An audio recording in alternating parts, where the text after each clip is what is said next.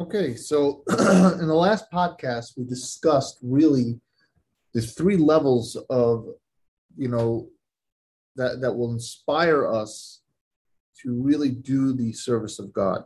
And we spoke about the highest level, which is what's called the Shlemus Hadas, the whole-minded person. And that person, and it's the highest level possible, that person, he realizes that the only way to get close to God is through doing his commandments. Therefore, since the commandments are so important, everything he does that will help him, or anything that he finds that will help him do the commandments better or continue the commandments, he's going to run after and never let go. Versus anything that will take him away from that or something that God does not allow him to do, he's going to stay away from whatsoever because it will not help him attain his perfection. That's a very, very, very high level because it's very hard to do something completely selfless, meaning there's nothing else. You're not looking for anything.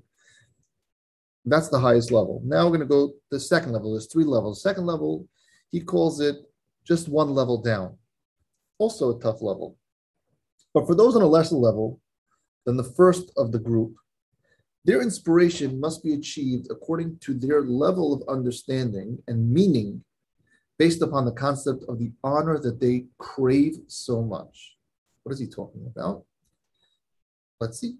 It's obvious to any sensible person that the levels of accomplishment and reward are not distinguished from each other in the world of truth, which is the world to come, except in accordance with one's deeds in this world. Meaning, and that only one who has more good deeds to his credit than does his fellow will be in a higher status, versus someone who has less good deeds will be in a lower status.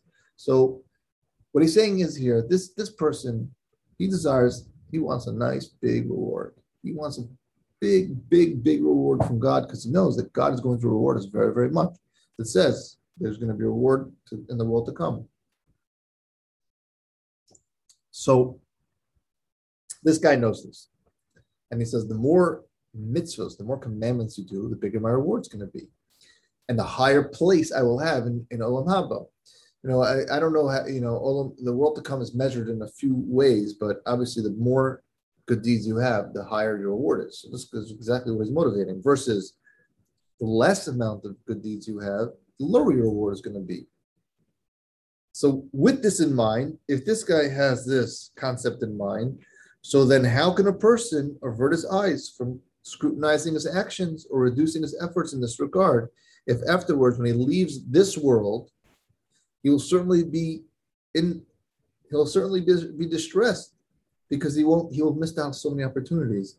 This guy is going to be worried. He's going to listen. He knows the more commandments I do, the bigger my reward is going to be. I'm going to get a bigger seat, a bigger front row seat, and that's what's motivating him. Because after the end of this world, we don't have an opportunity anymore. So now the Ramchal is going to go off on a tangent and say, now there's going to be some of the foolish people who want to only, what they're going to do is they're not interested. No one's interested in working hard. I'm not interested in working hard. And say, why do I have to burden myself with so much of piety and abstinence? Is it not enough that is it not enough that I'm not among the wicked and sitting in Gehenna? I'm not going to push myself to I don't have to be in the front row seat. I don't have to have a large portion. It'll be a small portion, and that'll be enough for me. Because I don't want to have to work hard in this world. So the Ramchal is explaining, he's trying to, he has an approach. And his approach is, a guy's going to say to himself, okay, so you know what? I know the more rewards I do, the bigger my place is going to be. And the less mitzvahs I do, the less commandments I do, the smaller my place is going to be. Okay, I get that concept. But you know what? This is hard work. And I don't want to work so hard. It's really, really hard to work to do all these things. So I said, for me, it's enough. I'm going to cruise through this world without working hard. I'm not going to do any sins. I'm not going to do any bad things. But why do I have to work so hard? I'll do just enough to get into Olam Haba because I know the reward's going to be great.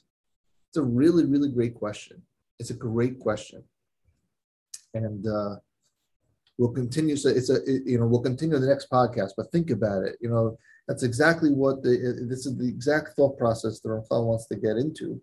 Is he has a really great way to, don't think this is a good way to go through life. Absolutely not. And he's going to prove it, which I hope to discuss in this podcast, that you'll see. Don't go through life thinking that, oh, just cruise. You want to work hard, because I'm just going to put you with a thought process. Imagine if this is all about the reward and all about surviving. Just imagine how you feel in this world when one of your friends achieves a greater level than you, gets a big raise, makes $1 million. How do you feel? I'll leave you with that concept, because that's exactly where the Ramchal is going to be headed in this answer.